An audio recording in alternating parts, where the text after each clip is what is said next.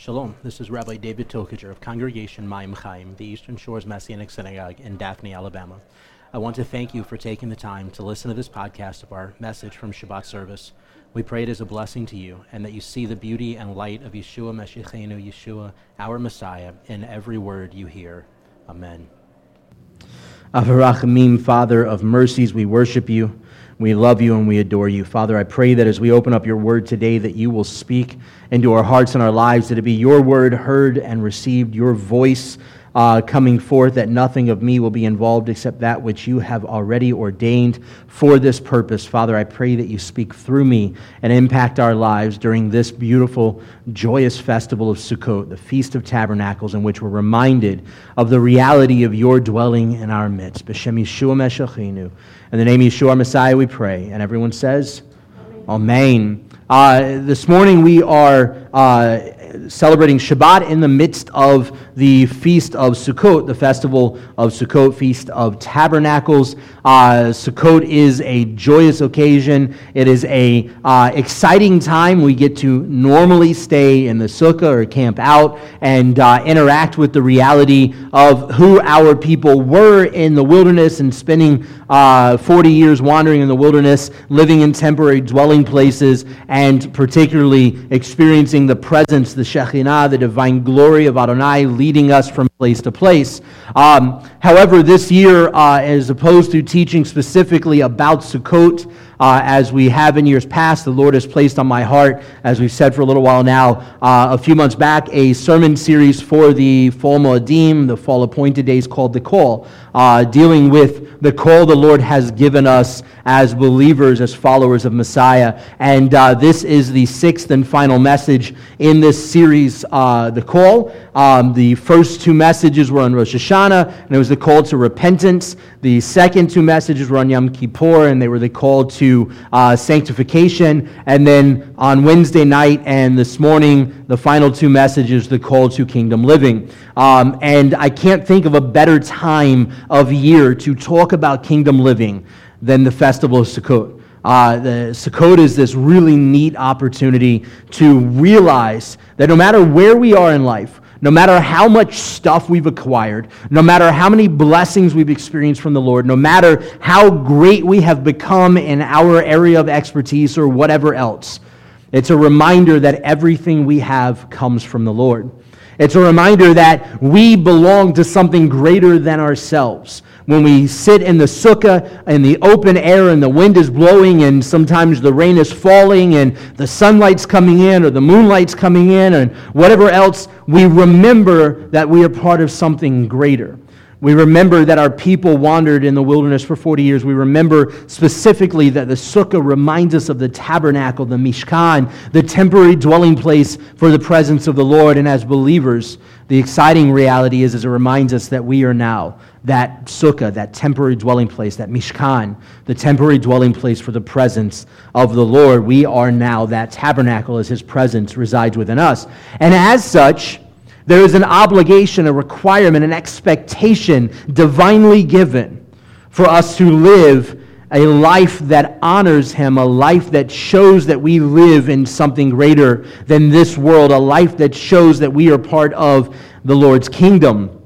If you'll turn to Matthew chapter 6, beginning with verse 25. A lot of people don't realize that the idea or the phrasing, the kingdom of God, is used approximately 66 to 70 times in the Gospels alone. All right, so Yeshua mentions the kingdom of God approximately 66 times in the Gospels, the four Gospels alone. That's a crazy amount of time for God, or a crazy amount of repetition of that phrase for God to use and us not to pay attention to. And a lot of times we hear believers talk about we need to live in the kingdom, we need to be kingdom-minded, we need to have a kingdom life, we need to be kingdom-focused. And a lot of times what we really mean by kingdom isn't God's kingdom, but instead our own kingdom. You know, we hear ministries all the time with that mindset. We're kingdom-focused, and by kingdom-focused we mean our own ministry. Because rarely do we ever focus outside of our own ministry to feed into others' ministries, to feed through others' ministries, and in cooperation with other ministries for the kingdom of God. Verse 25 says, "So I say to you, do not worry about your life, what you will eat or drink, or about your body, what you will wear. Isn't life more than food, and the body more than clothing? Look at the birds of the air. They do not sow or reap or gather into barns, yet your Father in heaven feeds them. Are you not of more value than they? And which of you, by worrying, can add a single hour to his life? And why do you worry about clothing? Consider the lilies of the field, how they grow. They neither toil nor spin, yet I tell you that not even Solomon in all his glory clothed himself like one of these. Now if in this way God clothes the grass, which is here today and thrown into the furnace tomorrow, will he not much more clothe you, O you of little faith? Therefore do not worry, saying, what will we eat, or what will we drink, or what will we wear? For the pagans eagerly pursue all these things, yet your Father in heaven knows that you need all these. But seek first the kingdom of God and his righteousness, and all these will be added to you. Therefore do not worry about tomorrow, for tomorrow will worry about itself. Each day has enough trouble of its own. It's kind of funny, the timing of this passage coming about as we are sitting here awaiting Hurricane Nate to come ashore and see what kind of joy it's going to bring and slinging things around and causing more water to fall upon us and so on. I think back to just a few weeks ago with Hurricane Irma, as there was rumor that it might possibly make its way this way. As we looked at, even with as large a storm as it was, we were getting tropical storm effects from Irma way over here, and we were nowhere near where the eye of the storm was. And I think back to with Irma, how from Florida all the way through to Louisiana, almost every store in the area was empty of water and canned goods and non-perishable foods and sandbags and plywood and all this kind of stuff, just in case it came this way. And then lo and behold, here comes a hurricane coming our way. And I think about the fact that we rush around to gather all of these things, food and water and whatever else, and we're often rushing to gather for ourselves and not really thinking of anyone else. And we're gathering and we're trying to find safety for ourselves and not really often thinking of other people in that regard. And we're doing all of these things for ourselves while also forgetting that, you know what? If it does come this way, if it does wreak havoc, you know what? The Lord's got it under control.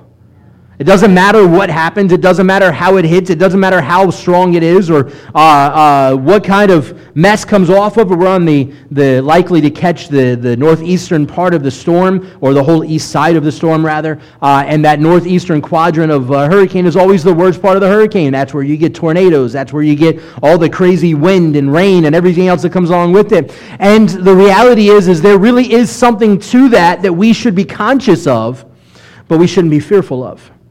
We shouldn't be afraid of, because the Lord that we serve, the King of all creation that we serve, is who is in control of these events, right? And so as we look at this passage and we see the Lord say, don't worry about what's to come tomorrow. Don't worry about what you're going to eat or drink. Don't worry about whether you're going to have clothes on your back, because the Lord already knows what you need. He's already well aware. I think about, and I talked about this on Wednesday night, I think about when we pray for people that need healing, right? Somebody comes up and they've got cancer or some sort of crazy illness or something, and we go to pray for them.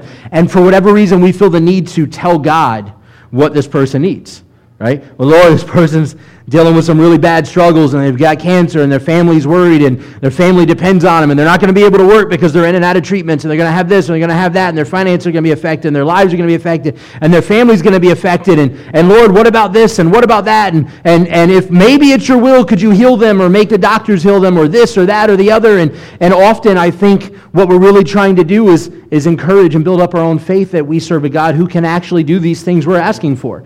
Because the reality is just like he's saying here, the Lord doesn't need us to tell him what this person needs or what this person has or what the prognosis is, because he was aware of it all before the doctors were, right? He was well aware of the crisis that this person was going to go through before it ever came to that time in their life.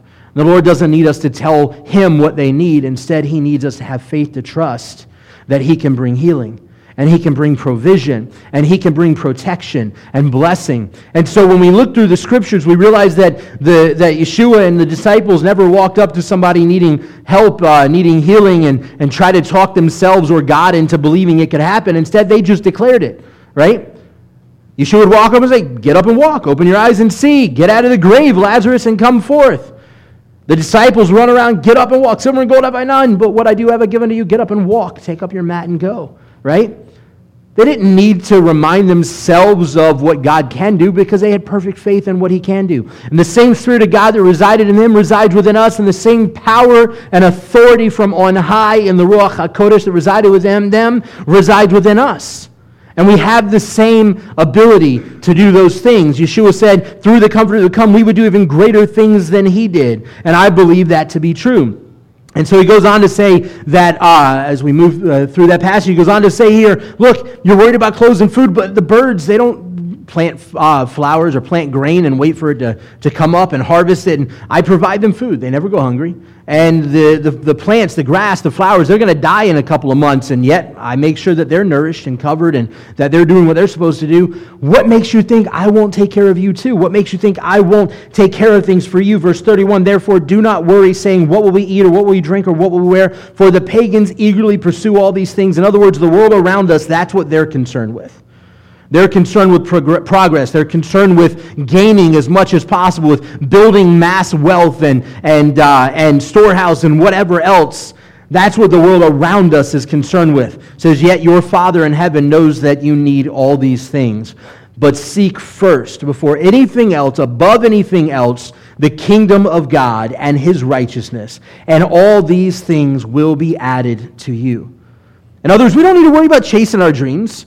Doesn't mean don't have dreams, and it doesn't mean don't go after them. But we don't have to worry. If your dream is to be a multimillionaire with a giant mansion, don't worry about it. If that's God's will for your life, it'll all work out.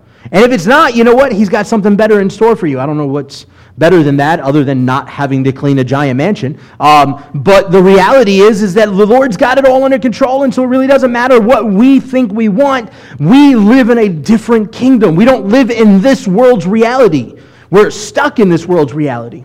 But we live in the kingdom of the Lord God Most High. We live in the kingdom of Messiah, and in the kingdom of Messiah, our focus as heirs in that kingdom should not be on what we want or what the world around us wants. We look at Israel in the wilderness with the golden calf, and we recognize that Israel's failure was they wanted what everyone else had, because what they actually had that was greater than the nations around them was the presence of the Lord, and they did not want it. They were afraid of it. They weren't necessarily sold on it. And when Moses was on the mountain a little too long, they got scared. Well, maybe God doesn't really care about us. Maybe Moses is dead. How in the world could he possibly be alive? He hasn't eaten all this time. Aaron, go build us a golden calf. We'll worship it as the God that led us. Why a golden calf? Because that's what the people around them worshipped and served, were idols. And it didn't matter what that idol was. They wanted an idol, as they were used to in Egypt. And so the Lord says, focus on my kingdom and on my righteousness. Focus on what I want for you and what I have in store for you, and everything else will fall in place. As believers, a lot of times we lose focus on this. And we find ourselves wanting to chase the great American dream, or wanting to chase what everybody else in the world around us has or wants or thinks they need. And we're wanting to be like everyone. We want to keep up with the Benjamins. We want to keep up with everything else that everybody else is doing. But we don't actually want to focus on the one thing we should focus on, which is the presence and power of the Lord. Because we are a part of a kingdom that is greater than anything this world could ever imagine. And when we focus on His kingdom, when we focus on His righteousness, when we focus on what the Lord wants to do for us and through us, we can actually impact this world around us.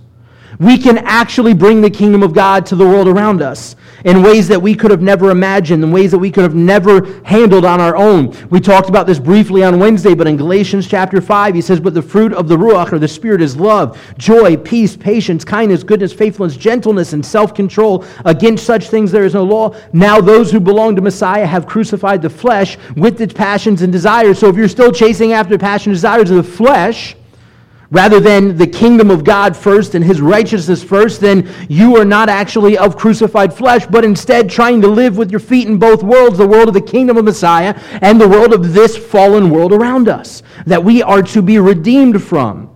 He says, now those who belong to Messiah have crucified the flesh with its passions and desires. If we live by the Ruach, let us also walk by the Ruach. Let us not become conceited, provoking one another, envying one another. This goes the same for those in ministry as it does anyone else. Look, I know people, and I've been guilty of it myself, going, why is our ministry, our congregation not as big as, or as effective as, or as whatever else as whatever other ministry we can pick out of a line? Why is it our congregation? Now, I know the answer, and primarily it's that we're a niche market. Not everybody really gets the whole Messianic thing, and not everybody is going to live the whole Messianic thing, and not everybody's going to get on board with that. But the reality is our congregation at 50, 60, 70 people most of the time is considerably smaller than almost any church in the area around us. It doesn't mean we're any less effective. Not to mention, it doesn't mean that we have any less of a piece to play in the kingdom of God. It also means that it's of more necessity that we work in partnership with the rest of the kingdom of God.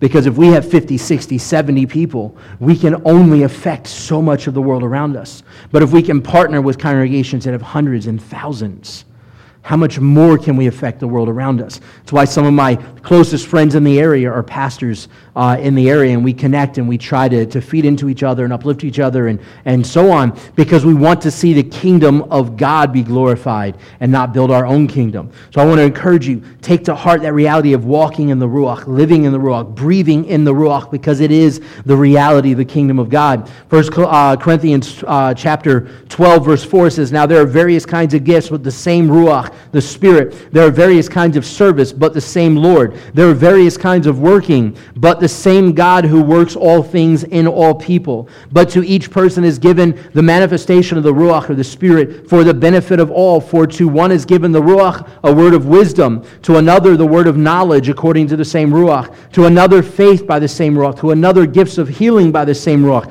to another workings of miracles, to another prophecy, to another discerning of spirits, to another different kinds of tongues, to another the interpretation of tongues. But one and the same Ruach activates all these things, distributing to each person individually as he wills. If you have a gift of healing, don't worry about being jealous of the dude with a gift of prophecy. If you have a gift of speaking in tongues, don't be jealous of the person who has a gift of words of wisdom. All right? The Lord gave you gifts and talents for His purposes by the leading of His Ruach HaKodesh, His Holy Spirit, so that you can be used uniquely as He has created you to be a blessing in the kingdom of God and the world around us. And he goes on to say, and by the way, I don't think that this list is a concise list.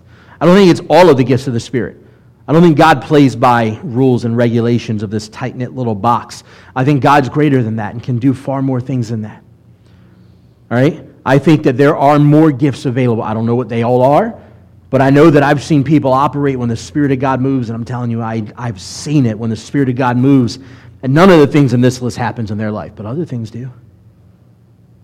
All right? I believe fervently that this is just a snapshot of what is possible. He's saying, look, here are the things God can do, A, B, C, D, E, F, and by the way, there aren't enough alphabet to run through the list. He can do so much more. If you're just willing to humble yourself, sit back and enjoy the ride, He wants to work through you for the good of His kingdom. And then he goes on to say later on in this chapter, he says, for not everyone speaks in tongues, do they? And not everyone will have the manifestation of prophecy, will they? And not everyone will have wisdom, will they? No, they won't. By the way, same thing Moses says when the Spirit falls on the 70 elders and Joshua comes right up, goes, dude, you got to shut these guys up. They're scaring people. They're speaking in tongues and prophesying, and nobody knows what to do with them. And Moses goes, I'm not shutting them up. I wish that you all would do this.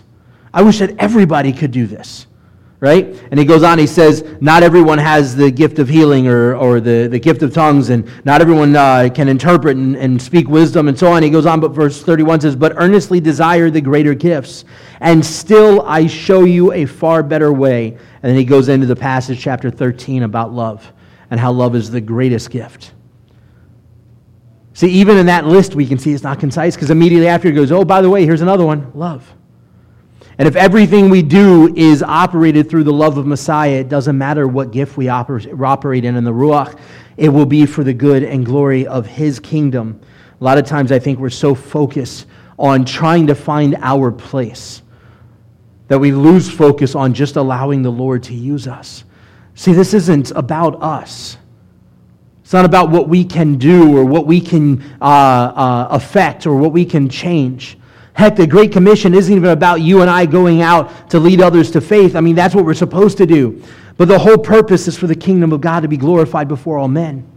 And if our lives as followers of Messiah, as those bought by the blood atonement of Yeshua, as those washed in the cleansing blood of the Lamb, as those who have received the outpouring of the Ruach HaKodesh, does not glorify the kingdom of God before all men, before anything else that we do, then we need to realign our lives with the Lord, because we are failing miserably at what the Lord wants to do through us and what He wants to do for the world in us. Verse 20, chapter 17 of the book of Luke says, "Now when Yeshua was asked by the Pharisees when the kingdom of God would come, He answered them and said, 'The kingdom of God does not come with signs to be seen, nor will they say, look here or there, for behold, the kingdom of God is in your midst.'"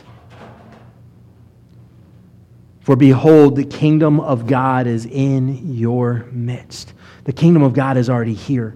We're not waiting for some end-time miraculous event to occur to bring the kingdom of God here. It is already here, because the King, God Himself, dwells within our lives. He is already here. The kingdom of our God is already here, and our job is to see that kingdom grow beyond boundaries, beyond limitations, beyond anything else.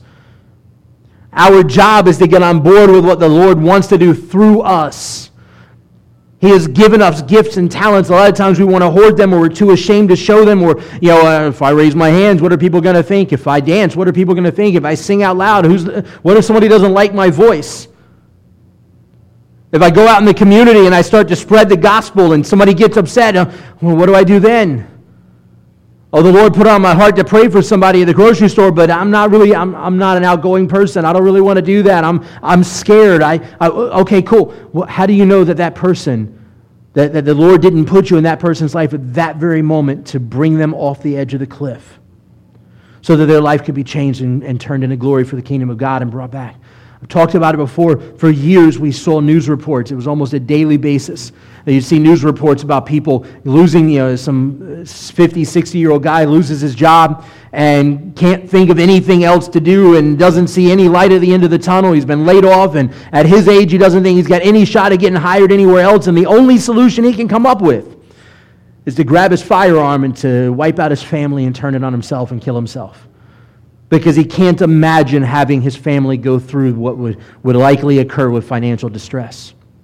He can't handle the pain and the anguish of facing his family and feeling like he was a failure. And I often wonder how many people like you and I had the Lord put in that guy's place just that single day alone, and placed it upon their heart to just be kind to them, to speak a word of encouragement into their life, to pray for them, to offer to do something nice for them. And how many of us chose not to follow the lead of God because we were afraid, or we were concerned of what people might think? How many people pass on the opportunity to change that man's life forever, to bring life into his life? And then I go beyond that and I think about the fact that we don't even have to go quite so gloomy and despairing. All we got to do is look at the people that live in our neighborhood or go to work with us. How often is it we truly live and glorify the gospel in our lives around other people, so that they see the work and the power and the might of God in our lives and are drawn to us? Unfortunately, we spend as believers more time condemning people for their lifestyles and their choices than we do trying to uplift them and trying to live our life in such a way that they see the presence of God and want what we have. And we're constantly trying to beat them down and shove our mentality and morality down their throats. We're trying to Bible thump them into salvation, and it doesn't work that way. It just doesn't. It drives more people away from the Lord. What the Lord wants to do is to use us. He wants us to get out the way. And He wants our lives to be seeking His kingdom first and His righteousness, so that all that people see is His presence, His glory. This is Sukkot. This is a time in which we focus on the wilderness experience of Israel, in which we get to contemplate the presence of the Lord leading Israel, literally His divine presence, the glory of God, the Shekinah, in the manifestation of fire and cloud, fire by night and cloud by day, literally leading Israel through the wilderness. And I think about how often the nations around them must have saw that. And I don't think it was something that only Israel saw. I don't think it was some figment of imagination that only Israel could contemplate. But I often wonder how many of the nations around them saw that presence of God and went, that's really neat. I want some of that. And then immediately saw the people of God and went, I don't need any of that though. And then I wonder how many times people look at my life and they say, see, I want the presence of God that's in that guy's life. But there's something about his life I don't want that. And if that's what it looks like to be in the presence of God, if that's what it looks like to be a believer, if that's what it looks like to emulate Yeshua, I don't want that. And the reality is, any of us, each of us, at any moment, can think back in our lives, even just the last week. And I guarantee there are times in our lives that we can look back and we can easily go, you know what? I know the Lord was in my life. I don't think He vacates me all of a sudden because I tripped up and sinned. But I also know that my life at this moment, or this moment, or this moment, was absolutely not showing the kingdom of God to the world around me. There's a whole world of people out there that are hurting, that are broken, that have no hope, that cannot imagine tomorrow. And the reason they're in the place they are, and I believe this fervently, is because we, the body of Messiah, have failed to live in the kingdom of God day in and day out.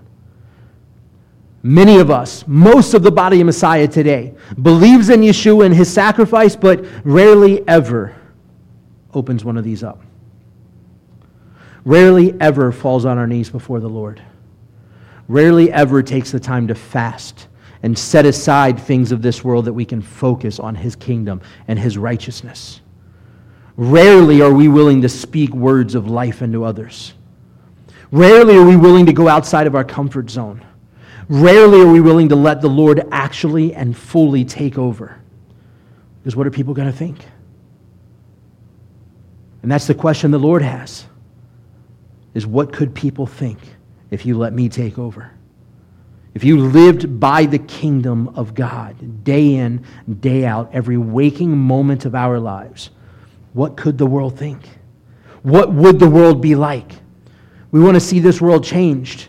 First and foremost, we have to desire to see this world find the Lord in our lives. See His kingdom before them. We have to be willing to walk in His ways.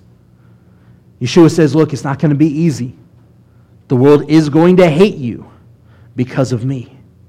They're not going to hate you because of you. They are going to hate you because of me.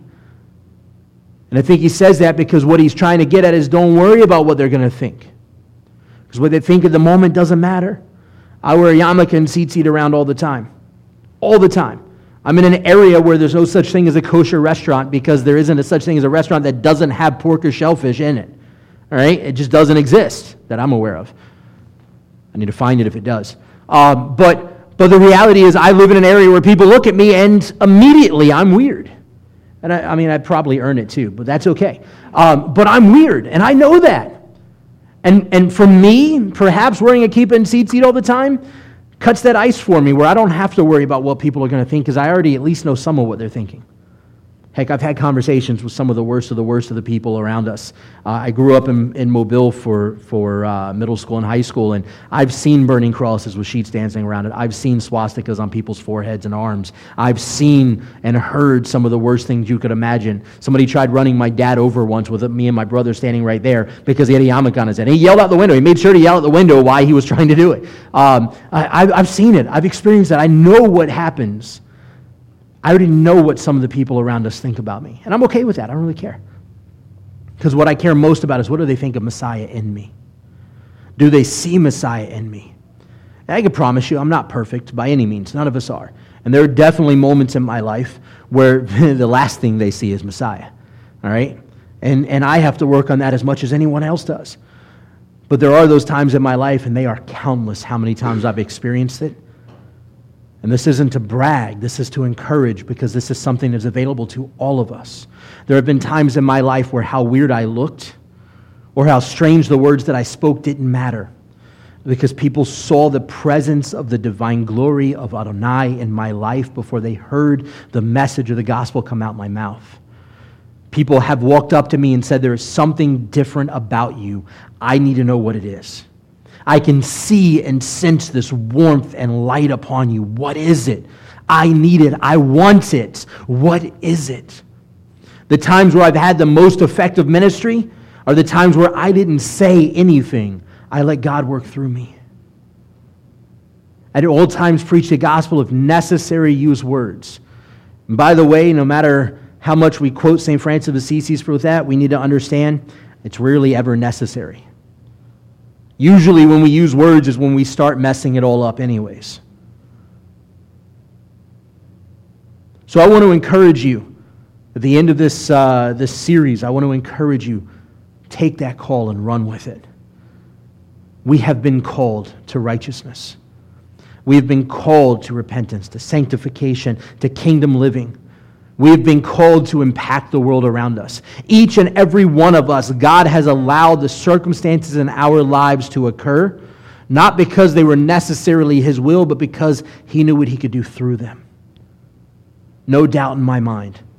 I know people who spent time in prison. I can guarantee it was not God's will for them to be in prison. I don't believe it's God's will for anyone to be in prison. We end up in prison because at some point we went outside of His will.